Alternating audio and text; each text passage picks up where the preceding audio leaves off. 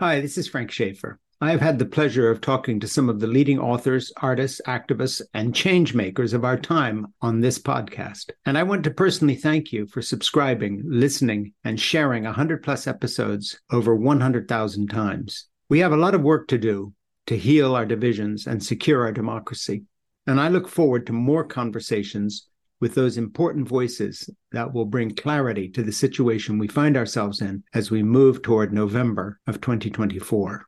If you appreciate these conversations and my cultural and political commentary, please subscribe to this podcast, In Conversation with Frank Schaefer, on your favorite platform, and to my Substack, It Has to Be Said, which can be found at frankschaefer.substack.com. I'd really appreciate the help. Thank you. Kitchen is the only place that I know of where you have to be mindful because you have to be safe. But it's also cooking for purpose of caring for other people and connecting with your story. You have to be careful, but you're also thinking who is coming.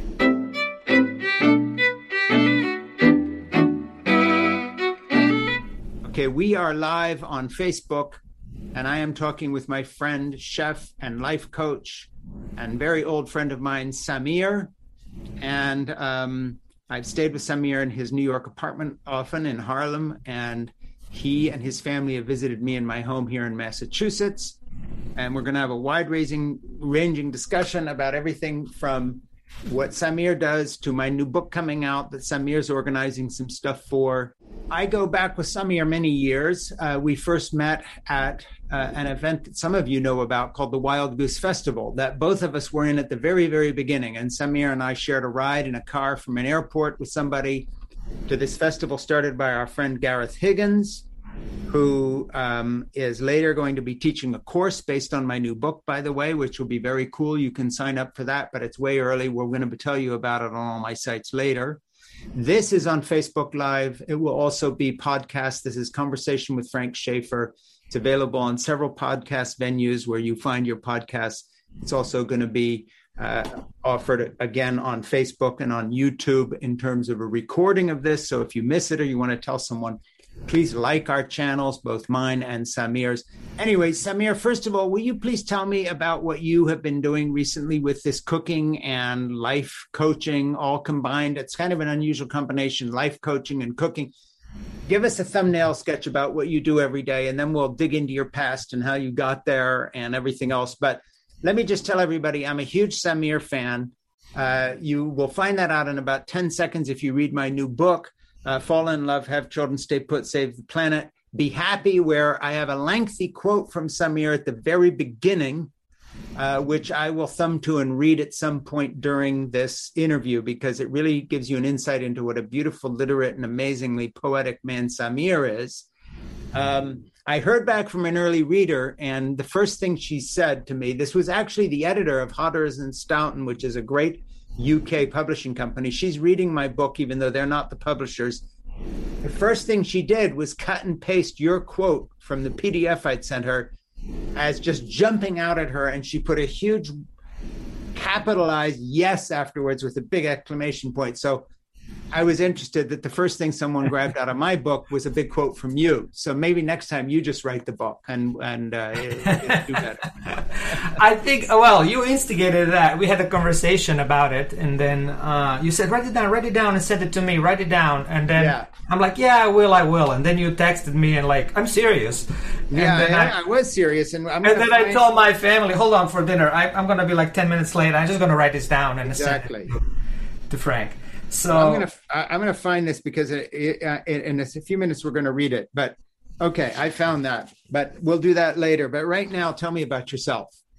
Yeah, I have been, I grew up in East Europe, and between like a Christian, Muslim, and atheist forces and stories. And if you live in Balkans, you realize how stories are important and how history is important. Everything matters, and to understand, life there, you got to live there for 500 years, and since nobody can live for 500 years, you never understand it. There's a lot of things in life are like that. Life is just too short. Yeah. And then I came to United States and after finishing engineering school, I came to United States and decided to do MDiv, which is went to the seminary for 3 years, and it was awesome and wonderful. But looking back now, that's one of my regrets in life of wasting so much time on about 20 courses that I should have never taken and stuff I could have learned during that time. Yeah. And one thing led to another. I was a pastor in different churches, and then left that kind of organized religion for good reason, I think, and then became a interfaith activist. We started a congregation where imam, priest, and a rabbi would be on staff. It was called Faith House Manhattan, and worked for a couple of years on that, and finally landed at Georgetown University at the Institute for Transformational Leadership, and finished my postgraduate coursework for coaching, leadership coaching, and then I've been doing that since, hosting retreats and things like that. And what really fascinates is what my riddle is that is normalizing human transformation. We have made an industry out of it and made it very complicated and serious. It started first with religion, but bringing it down to daily life, to the sanctuary of ordinary life.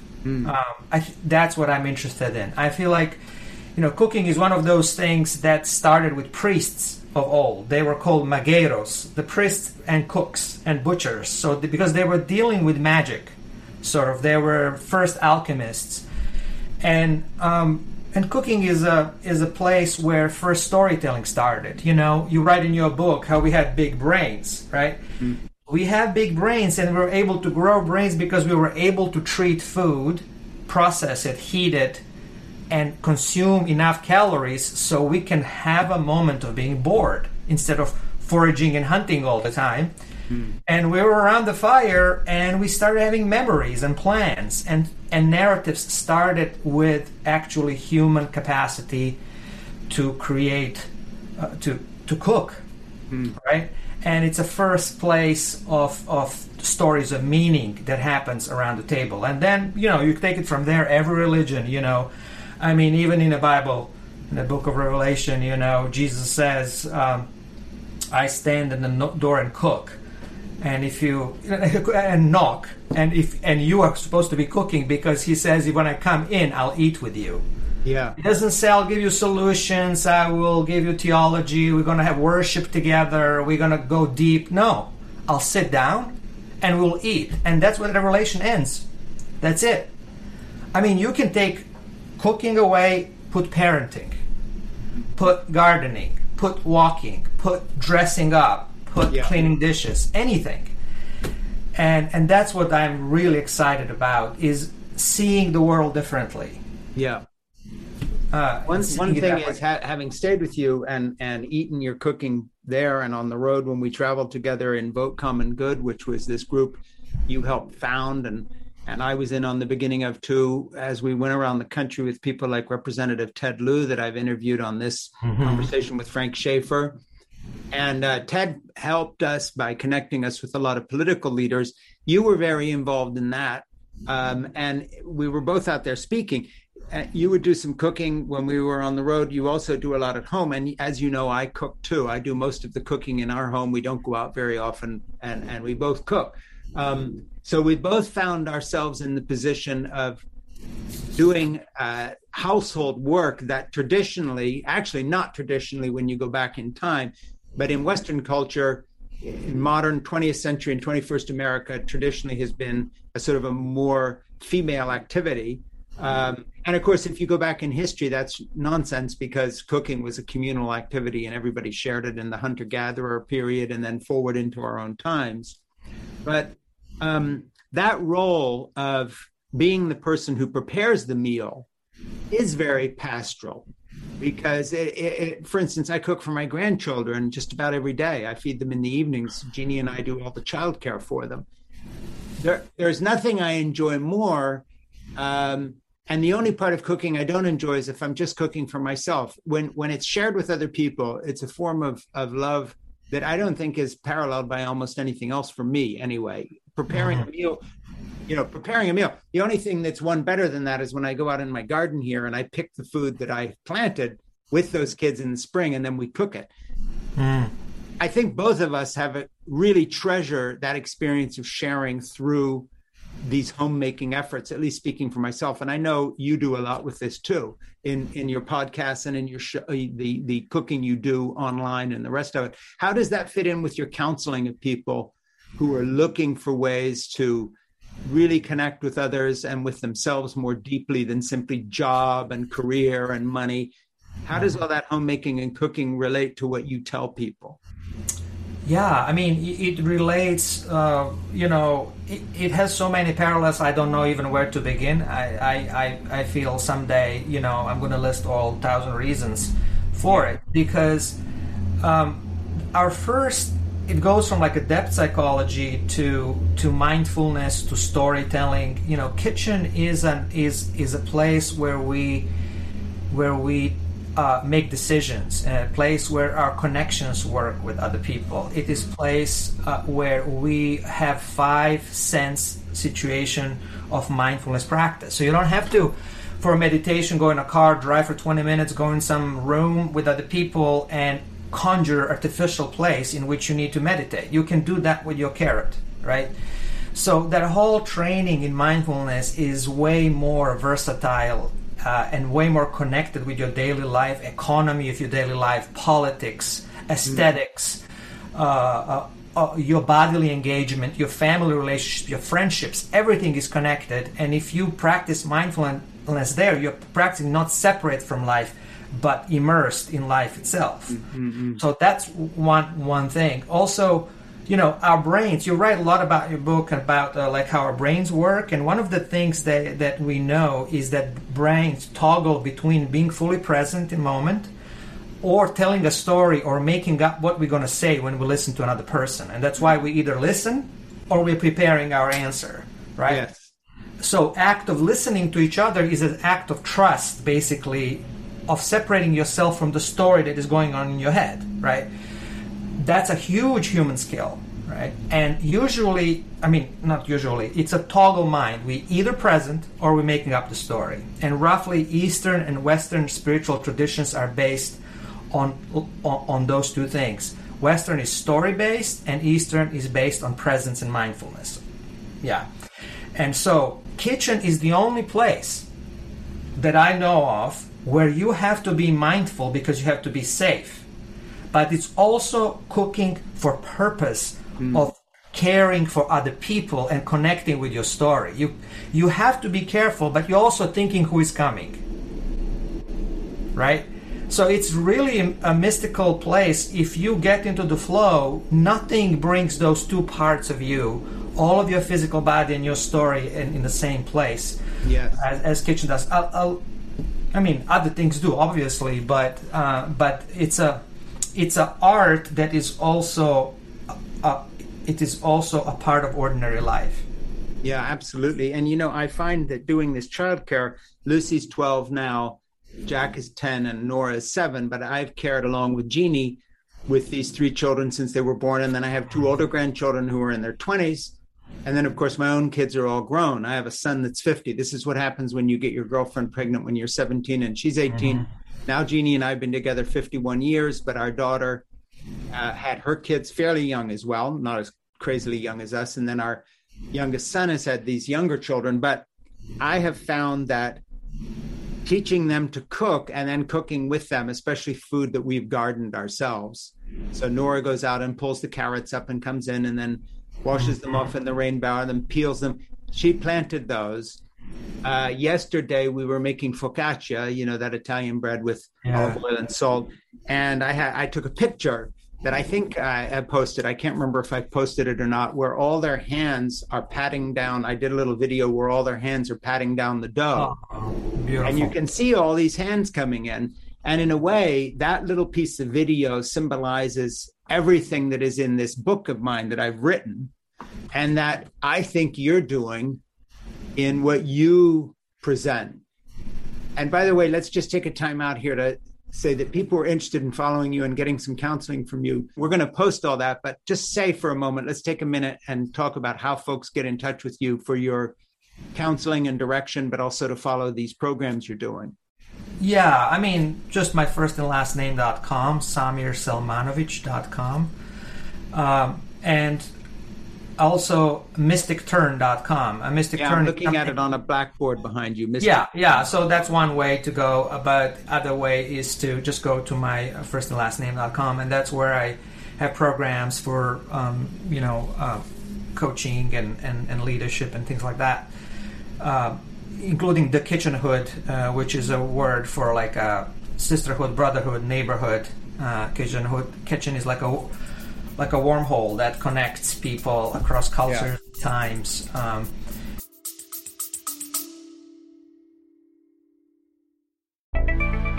Hi, this is Frank Schaefer. If you appreciate my cultural and political commentary, please do me a favor and subscribe to my Substack, It Has to Be Said, which can be found at frankschaefer.substack.com. You can subscribe for free, or you can kick in a couple of dollars a month and help me out and help me keep this going if you're able. Either way, I'm incredibly grateful for your support, and most of all for your participation. We have a lot of work to do to heal our divisions and secure our democracy as we move toward November of 2024. And every subscription helps create, build, sustain, and put voice to this movement for truth. Thank you so much. Yeah, and in terms of the kind of advice you give people, I just want to interject, and then we'll get back to you telling them how to get in touch with you. Here's this quote that I've got, a quote that I've got by you in here, and I just need to find it. But in the meantime, while I'm leafing through and finding this, here it is. I wrote you a question. What about those of us who have missed the boat in terms of some aspect of our lives we wish had been different? Well, that's me, who was too harsh with my children and have learned to be a much better parent with my grandchildren. Those of us who have fallen off the wagon, it could be any kind of wagon we've fallen off, cut down by injustice or blind fate. Here's what you emailed back to me. Mystics have been custodians of a superpower that every human being has, bridging the inner and outer world and learning to experience life that is larger than our own. This can happen in an instant. Suddenly our neighbors' kids become our own. I miss the artist caravan, but looking at your paintings, I exclaim, look at us artists. Portals to our unlived lives are all around us. You did not have children? Let me tell you about my daughters. They are beautiful and powerful, and they are yours too. I have never had a chance to care for my parents in their old age. May I help you with yours? The moment I allow my heart to feel this void, to have this conversation, a miracle occurs. Past, present, and future collide. This crazy shit makes people lose their minds only to become sane for the first time. Of course, we belong to each other. So you have missed the boat, fell off the wagon, and were cut down. Where has your love gone? It has gone to those children playing while you were walking by. It has gone to causes your life has never given an opportunity to understand. It is going to the grass that will grow from your body soon enough. If you want to, before you go, you have an entire lifespan ahead of you. Take a mystic jailbreak. You are way more than just the, quote, you think you are. I just think that's brilliant. It was worth writing my whole book to get that quote by you in it. And all I can say is that in reading that, in terms of life counseling, I mean, that qualifies you to give advice, because I think that's one of the wisest things I've ever read. And it's not by me, it's by you in my book. Makes me look good. Well, I'm so glad, and it's usually things that we say are much more shaped by a listener. You say same thing to a different listener, you will say it completely different. It's actually the gift of listening that shapes what we say. So it's much less about what we say, about much more about listener. I wouldn't be able to write this to some other person so easily. It's because you asked, and I give it, I put it out that, and it's with all of us. That I learned that it's very important who you surround yourself with to have a conversation with. Yeah, so that concept of inner and outer world. So, whatever is in our bodies, whatever we feel, who we are is us, right?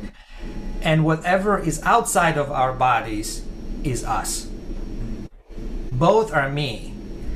And the question is, do I spend my life preparing myself for my death and my glorious act of disappearance of me into me, or I just neglect that life is so passing, and I don't pay attention to it, and I come to this kind of like a drop off on my deathbed, shocked that this is happening. No, disappearance is as glorious as the birth. It is just a part of how we belong to the world, and the world belongs to us. It's the ultimate, fulfillment of our beautiful need to belong and our beautiful need to become, right? So it's another turn that happens. And I think I observe people who are capable of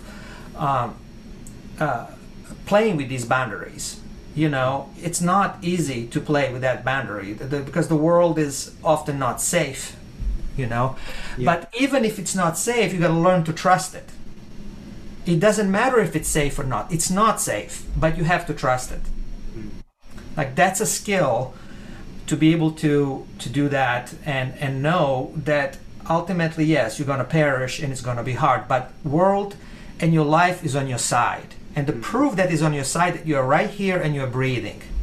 For us to be here, it took thousands of generations of love, of people falling in love with one another, making families, working hard, another generation, passing on the language and all the love they have down to the years, all the way to our birth, and all the way to all the free lunches. Who says we don't have free lunches for first part of our lives that were giving to us with all this love? Life is invested in me. It's not an enemy territory. It's not. I love that. And one of the things that has meant so much to me about that passage that I read from my book is that by you, a long quote, is that there are so many deficits in my own life that I bring to the table in my marriage, in my fatherhood, in my grandparenthood, and my ability for friendship. And I'll give you an example with Jeannie. I'm very sort of over caffeinated, as my granddaughter Nora tells me, who's 7.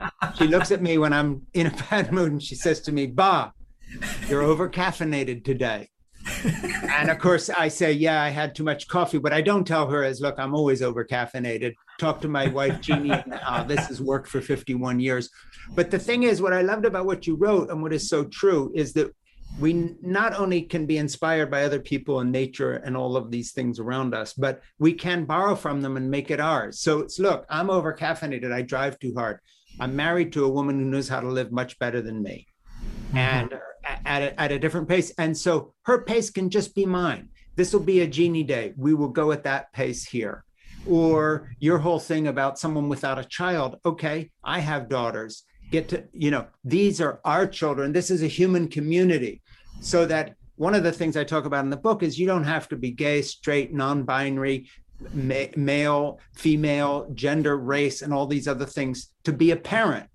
We are all parents of each other. You are one of my fathers. You're one of my brothers. You're my mother. You care for me when we're in that relationship. I feel the same about you. I don't have to have been a parent to have experienced being parented by my friend Samir, or have even had a father or mother I knew, because I've got you for one of my parents, if I can put it in that sense of caring. And I just think what you wrote and what we both live by, this code of parenting, as it were, which is not gender specific and certainly sexual orientation has nothing to do with it. This is the bottom line. And I love that idea of the grace of the thousands of generations, but it's thousands of generations of not even necessarily literal parenting. It's the great-great-grandfather we never will meet, but who shared something with them.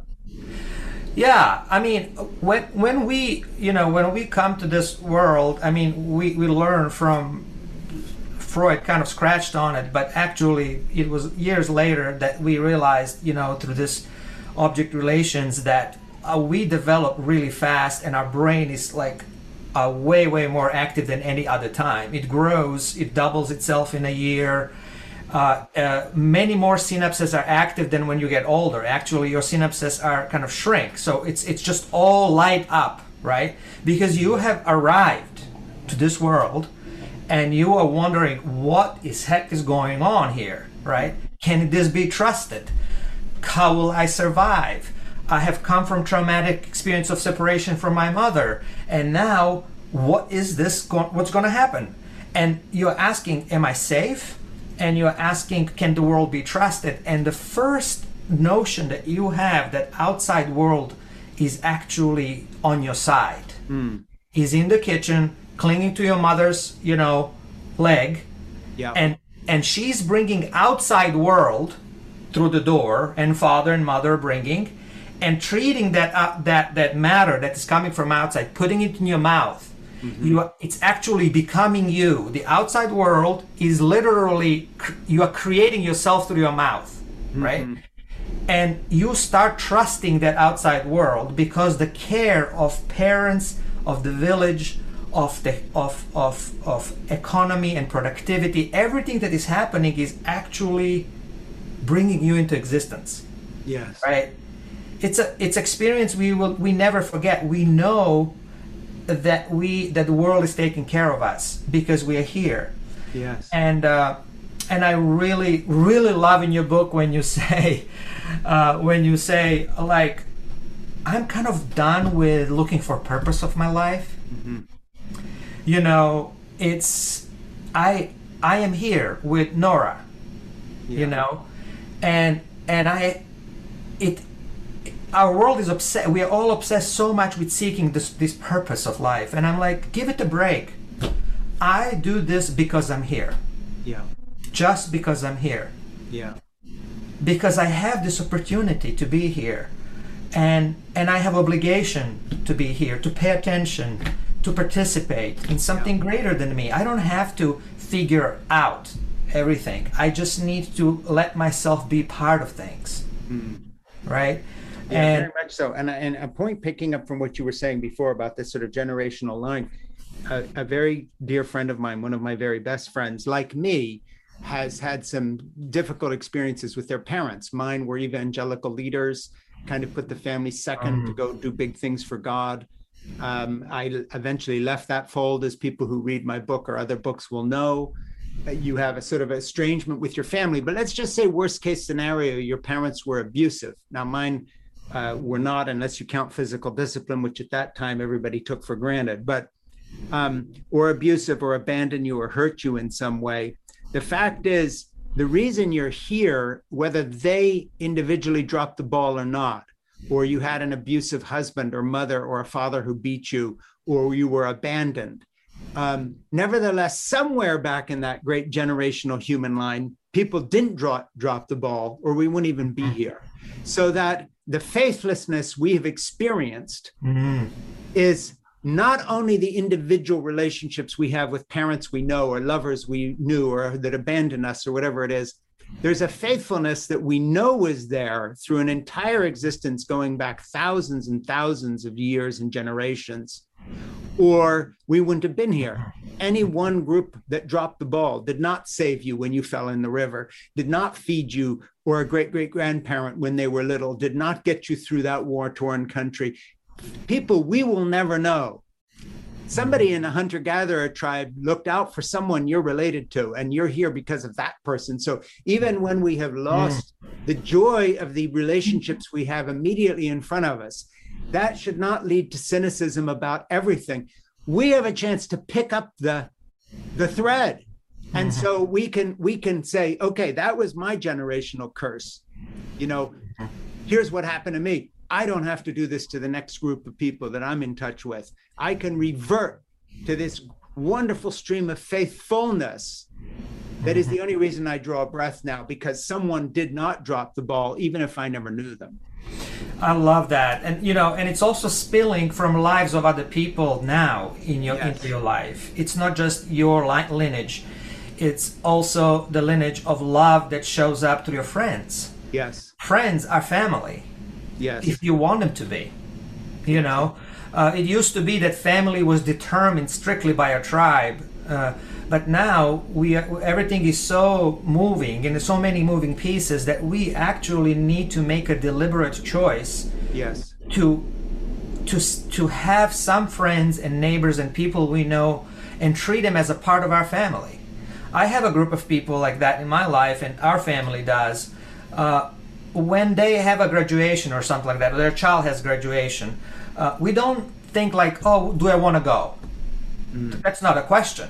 I'm going, right? So I just need to rearrange my schedule to get there, as though that person is my nephew, as though that person, if you do not, you have to treat people around you as though they're family with that kind of commitment. Yes. Right? So that you immediately say, no, I'm not making choices here. I am just doing it because they're my family. Yes. And people who are really rich today are people who have made that step from bloodline into something else that connects you with other people. Yes. And friendship is such an under-researched and underappreciated value that in ancient times held society together. And I feel it's as important as art or anything in life. I mean, there might be,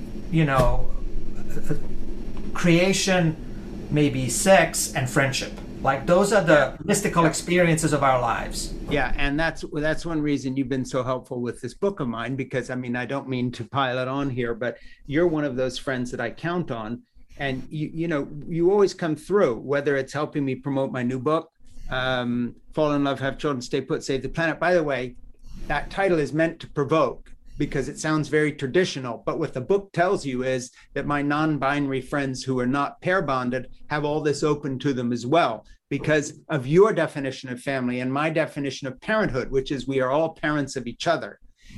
We are all each other's children's keepers. This program is produced by my producer, Ernie, and he is a very close friend of mine. And Ernie and I work together on several levels that illustrate what you're talking about. And that is, we work professionally together where he produces this show. But at the same time, Ernie's one of those people I get to share my concerns with and fears and strategies, and he vice versa with me. So Ernie and I have now a kind of a friendship which makes us family, as well as a professional relationship. And those are the relationships that I have learned to trust and treasure over the years. And of course, one of the tragedies of getting a little older, I'm pushing 70 now, believe it or not. Weird to be an age when you thought that was going to be so old, and now here you are and you're still you, but that's a different discussion. But, I have lost some people like Holly Mead, the illustrator, my dear, dear friend, and all these other people. Well, in new friends like Ernie, who's younger than me, and I hope he outlives me by many years. Chances are he will.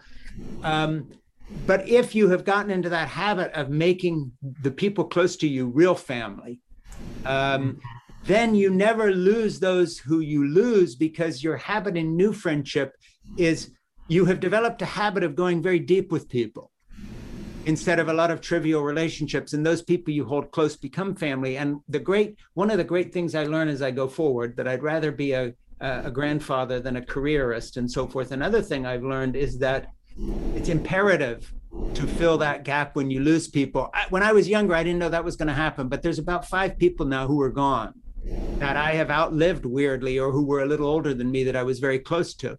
And I always had this feeling, oh, this is going to be horrible. They will go away, and I'm going to be this older person, lonely because those I'm closest to have gone. I don't fear that anymore, because I don't know how old Ernie is. He looks like he's 10 or something, but I think he's middle-aged.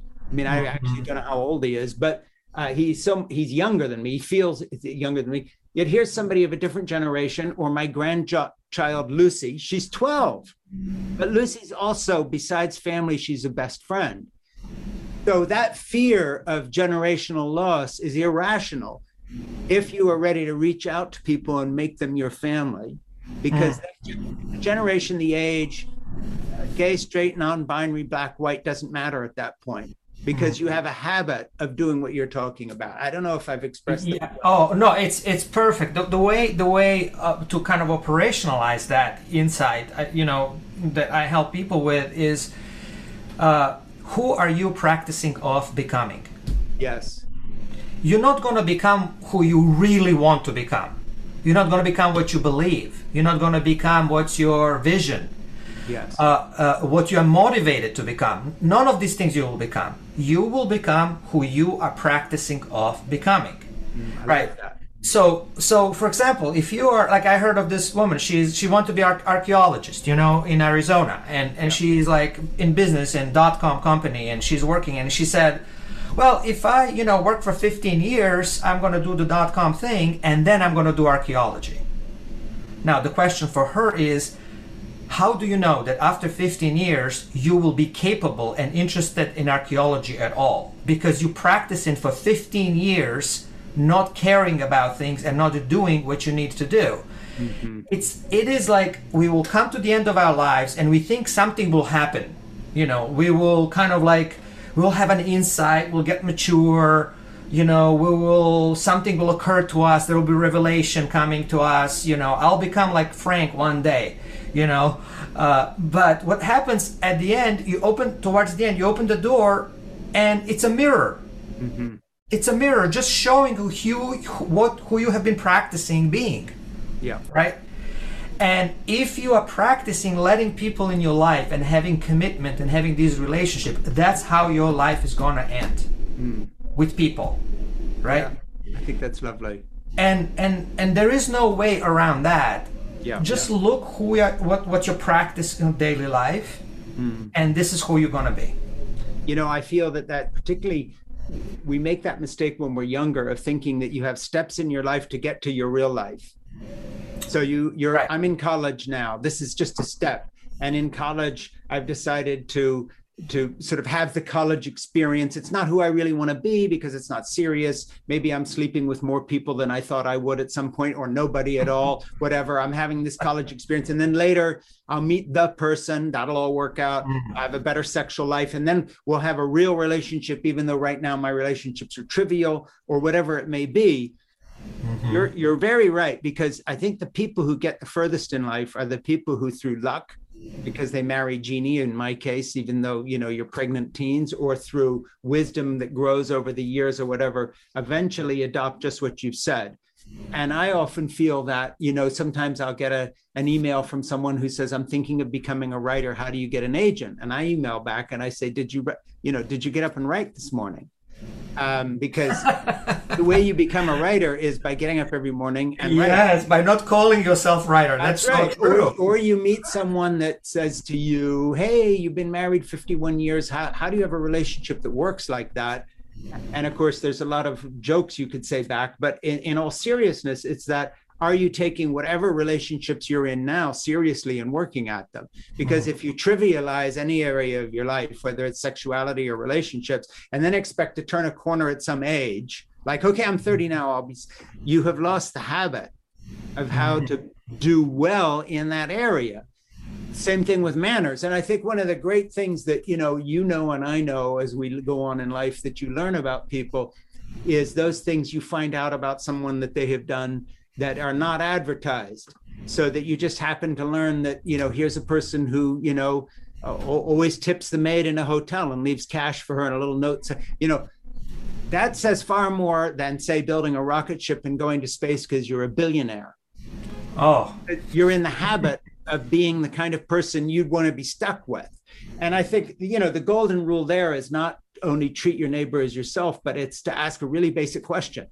And I ask this of myself all the time, which is one reason I'm a better human now than the young misogynistic idiot that married my wife, Jeannie, when we were teenagers and I was this Calvinist Christian. Am I the kind of person I'd like to be living with? It's a really simple question. Yeah. And if you can start answering that truthfully, you can get somewhere. And that's that habit you're talking about. Mm-hmm.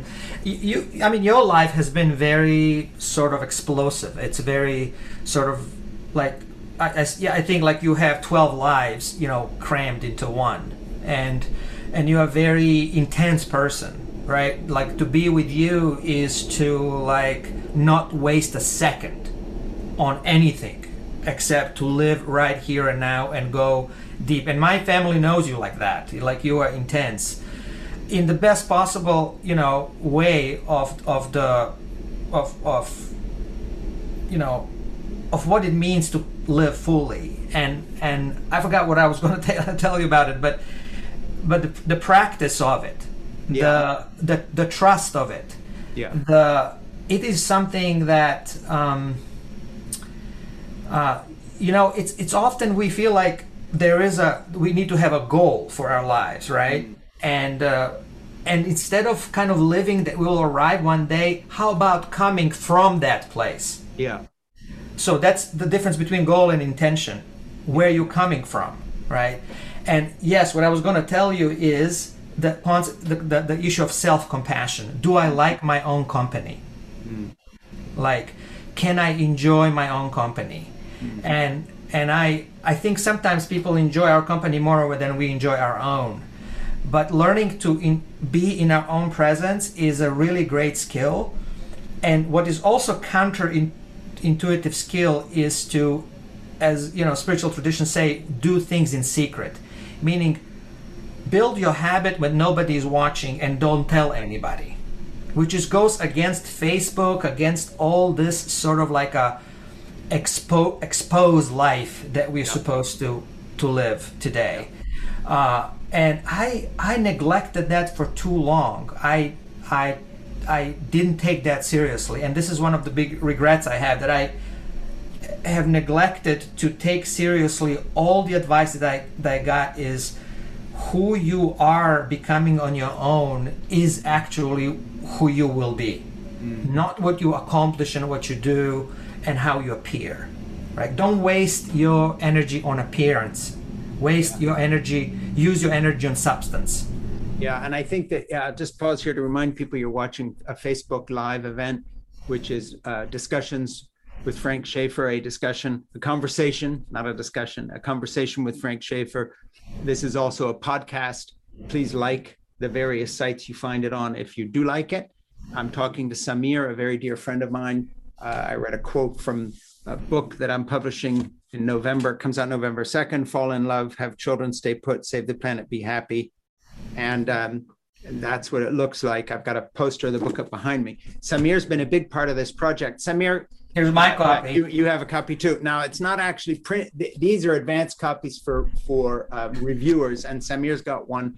Samir, take a minute and jump into another thing here and talk about all the nice things you're doing to help promote the book. You're doing some New York events, and you've written and asked some people. You've gotten some podcasters involved.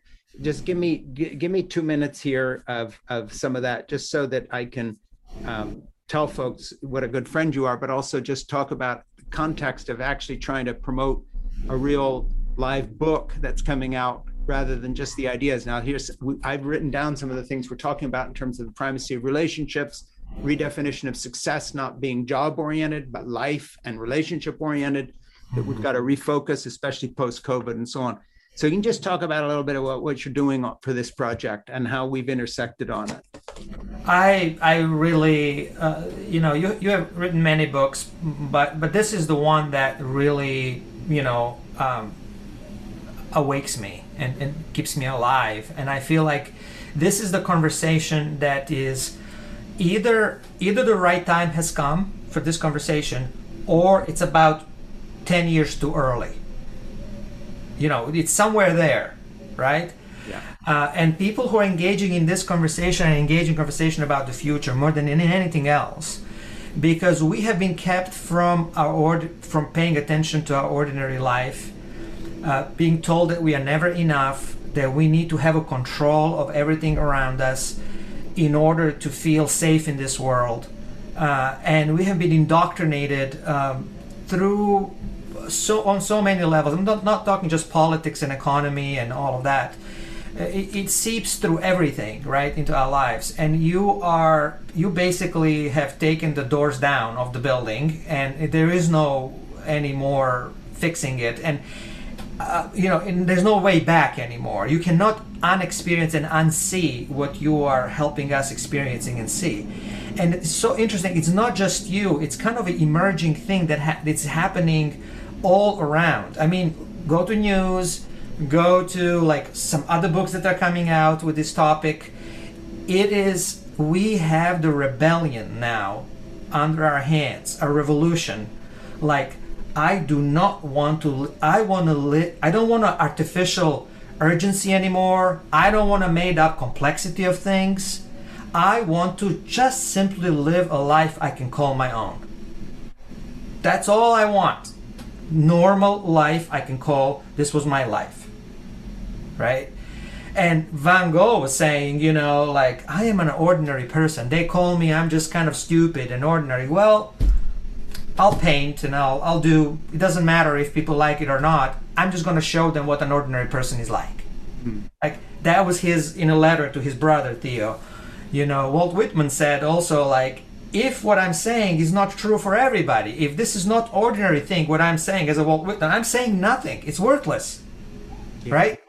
So this thing about special people and about don't be average, don't be ordinary. It's a statement of judgment to everybody whom we compare ourselves with. What's wrong with being average and ordinary? Yeah. That's what's beautiful about it, that we are all like, it's amazing, right? That's what it is amazing. And I feel like this conversation is so important. And so in New York, we organized one event, but we'll have one in October. And those of you who are interested really to help promote Frank's work and have a capacity to do so, you just contact me and we can get you connected and be part of that conversation. And you can come to New York and be and conspire, some goodness that way. And also, I want to invite those of you who know Frank to pre-order the book. That's the one thing you can do. Just pre-order one for yourself, one for your friend, and one for your enemy, like 3 copies. And then just participate with us, because it is stunning how little is needed for needle to move. If simple and ordinary people like ourselves take action. This is where a lot of things actually stop, about grandiose thinking and not making small steps. So I want to invite those of you. I'm going to get the book and give it to my daughters as a gift. Will be my book for everybody, and for Christmas. So why not do that? It's just one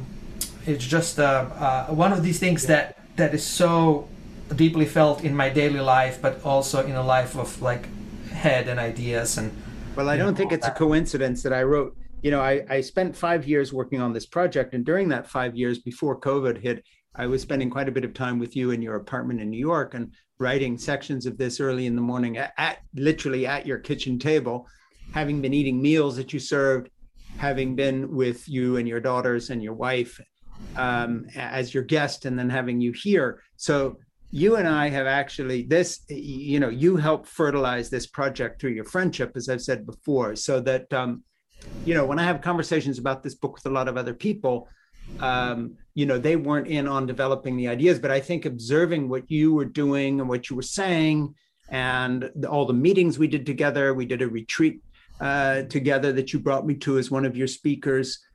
A lot of your life philosophy of really putting the human relationships in our lives first and not being dominated by career aspiration and so forth has bled into this book. So a lot of what you say is here, not because for no other reason, but except personally, I've observed how you've lived and have been very inspired by that. You're one of the people that I look to as an example of, this is someone who knows how to live. The people in your life love you, starting with your wife and your children. To be a guest in your home is to be cared for in a way that is extraordinary and kind. And, every time I have a contact with you, Samir, I come away feeling more complete. And there aren't very many relationships like that in your life that don't somehow inadvertently, even if it's not on purpose, put you down by sort of telling you all this great stuff. they're doing. And I got to tell you, one of the reasons in Fall in Love, Have Children, Stay Put, Save the Planet, Be Happy, one of the things I've tried to do in that is share enough about myself so they know what a pain in the ass I am, what an asshole I have been, and trying to grow past some of that so that it's not a question of, oh, look here, how's the way to do it. It's that, hey, if I can understand some of this stuff and tell you the truth about who I am and what I've done that I'm ashamed of in the past, everything from the formation of the religious right to how I treated my wife and children coming out of that Calvinist background as a domineering misogynist in charge of everything. I think there's hope in sharing the reality of our own deficits too, and just putting it on the table and just saying, hey, this book is not coming from a place of total knowledge or great wisdom. It's coming from a broken place that has been able to build in spite of that, which I think offers a lot more hope than just presenting solutions all the time. Yeah, I mean, I remember, Frank, like when we met each other, you were just always such a fascinating person. And at one point I was thinking, oh, he's keep telling this story about his past, and this is kind of his shtick. This is kind of like, that's his story, his intro. He always talks about it, and it's a great story for an author and a thinker to have and put out there. And I was judgmental. I was thinking, I mean, not judgmental. I just realized in the past I was thinking, oh, this is useful story for who you are right now. But then later I realized, no, Frank is really suffering. I mean, you really feel guilt and shame and anger, and you feel like it's hard to bear because the scale of the impact that you had, that you are talking about, especially in the movie that's coming up, is just so vast, and it's so hard to cross that threshold of coming to a new place. And I think your wound is now a scar. It's kind of healed, and it serves a purpose for a lot of us. But that your body, like you have a food poisoning, it never forgets. Yes. Right. 20 years later, if you poison yourself with the egg, you cannot touch the egg. Yeah. You have bodily memory of what has been done, right? And you cannot lose it. Doesn't matter how much you are past it, right? Yeah. And I really love your invitation to pay attention to your own vulnerability and pain, because that's the only way to have empathy in this world. You have to suffer. Suffering is necessary. Yeah. In order for us to be able to love people. Because if I do not suffer, I cannot have empathy for anyone, and without empathy there is no. So when you're parenting, I see my children suffering. I remember my daughters went to Boston my older went to Boston College, and that's why we visited with you often, and she would I remember when she first spent all her money, and I said, what did you buy last? She said, I bought sushi. I said, and you don't have money? She said, right. Well, I don't have soap, I don't have this, I don't have that. And I was on the phone and I said, it was so painful. Yeah, how are you going to deal with that? And I'm like, of course I can write a check for $100 or $500 and send it off. No, I'm just like, yeah, tough. Yeah. Tell me how you're going to solve that. I'm not coming up with any ideas right now. Maybe you can ask your roommate to borrow things until you get in shape. And you can see I'm sinking into the ground. I'm feeling like I'm betraying the person I love the most in the world, right? And she's taking that and she's moving on, and that's why she loves well now.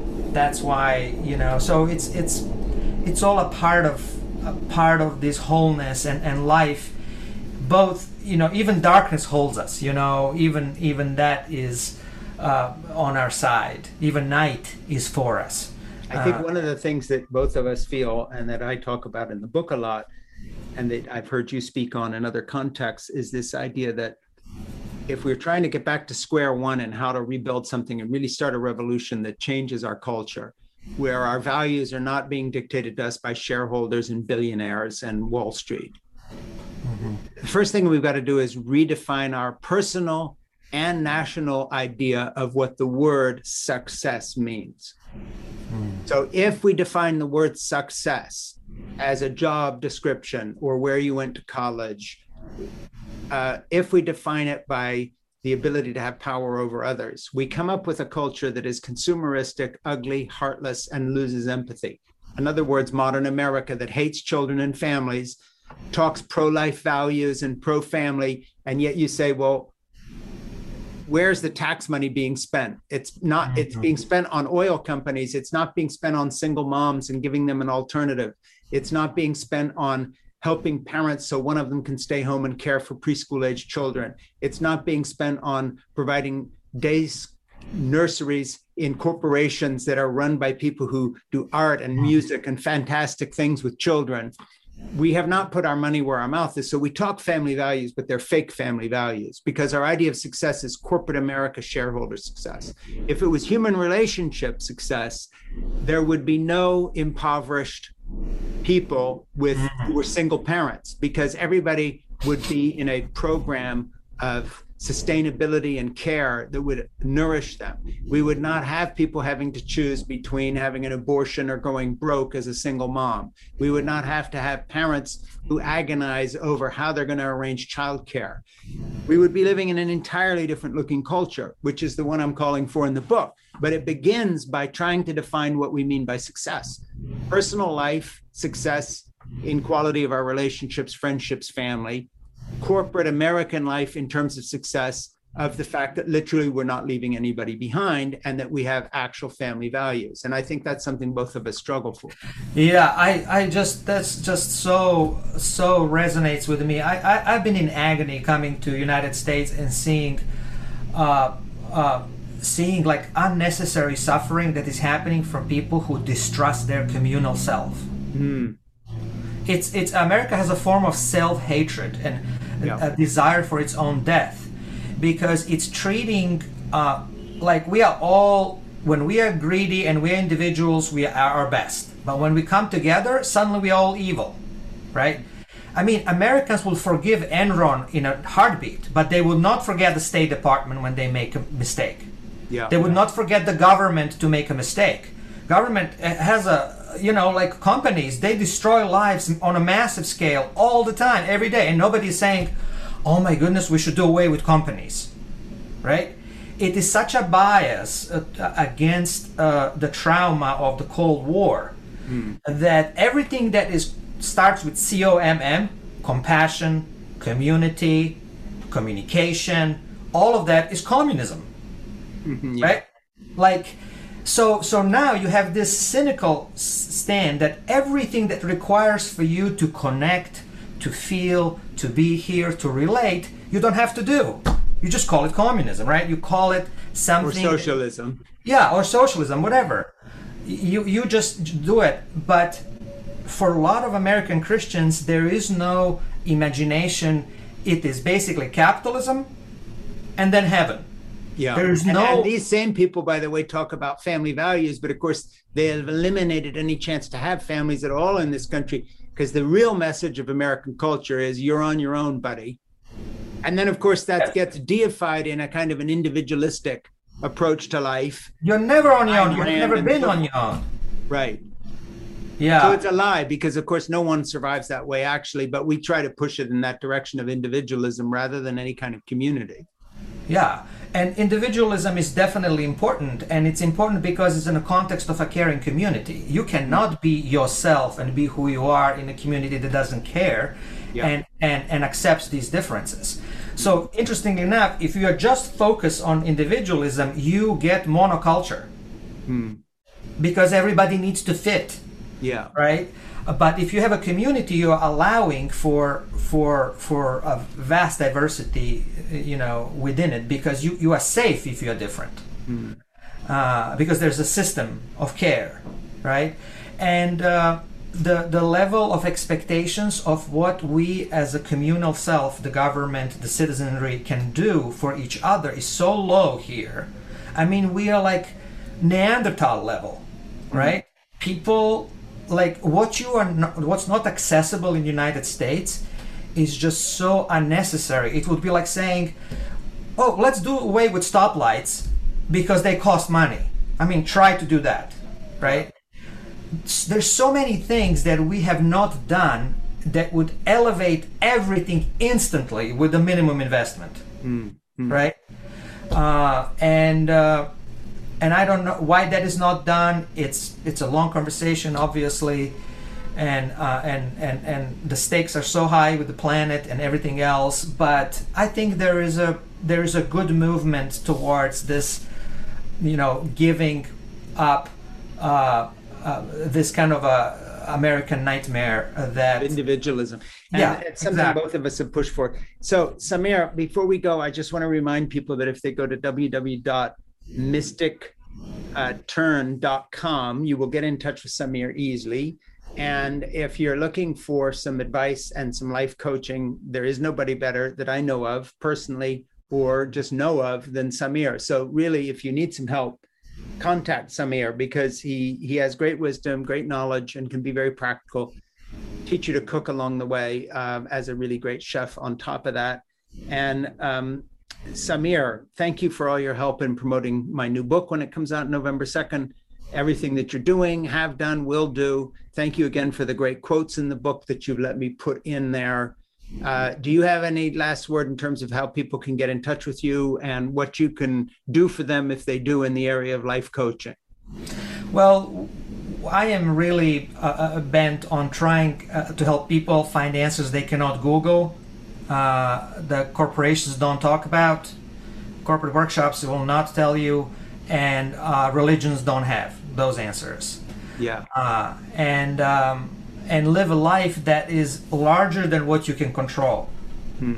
Because our sense of fear of being alive in this world and the society that is put on us is driving us to have more things that we can control and less things that we cannot control. But it is when we are not in control that we live fully. Think of dating, think of art, think of humor. All of these things are something you cannot control, and they're beautiful. So it's a form of freedom to be able to embrace that kind of uncertainty. Our fears are in the unknown, but so are all of our future joys, and all of the beauty things that are coming is also in that unknown. So that's where I try to take people, and that's a mystic turn, towards the unknown.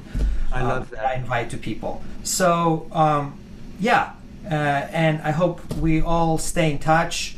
All of us help and participate in what Frank is participating in. It's a movement larger than any one of us. And if you are up for, if you have some ideas, you can contact Frank or contact me and pre-order. Think Christmas gifts, think birthdays, because this is also another form of a jailbreak. This book is. Thank you, Samir. And the pre-ordering does really help, because it's a weird world where even the independent bookstores and the reviewers look to Amazon's pre-order numbers to decide if some book is going to do well and should be taken seriously. So it's very strange that we find ourselves in that position. But thank you if you do pre-order the book, 1 or 2 copies. It would really help the project. And Samir, thank you so much for spending the time today. And please, people, go to mysticturn.com and contact Samir if you need some life coaching or just want to be in touch with him about any of the projects we've talked about. And I appreciate everyone watching here on Facebook. Please like the page, and please go to YouTube if you want to watch this as a recording, or back on Facebook, or to my podcast, where this and many other good guests that we've had these great conversations with every week are appearing. Thank you. And Samir, thanks a lot. Take care. See you out there. Thank you, Frank. Much love. Sending you love. Bye. Thank you. Bye. In Conversation with Frank Schaeffer is a production of the George Bailey Morality and Public Life Fellowship. It is produced by Ernie Gregg and hosted by Frank Schaeffer, author of Fall in Love, Have Children, Stay Put, Save the Planet, Be Happy, a post-pandemic blueprint for rebalancing work and family in favor of love and living. To learn more and support the show, please visit lovechildrenplanet.com.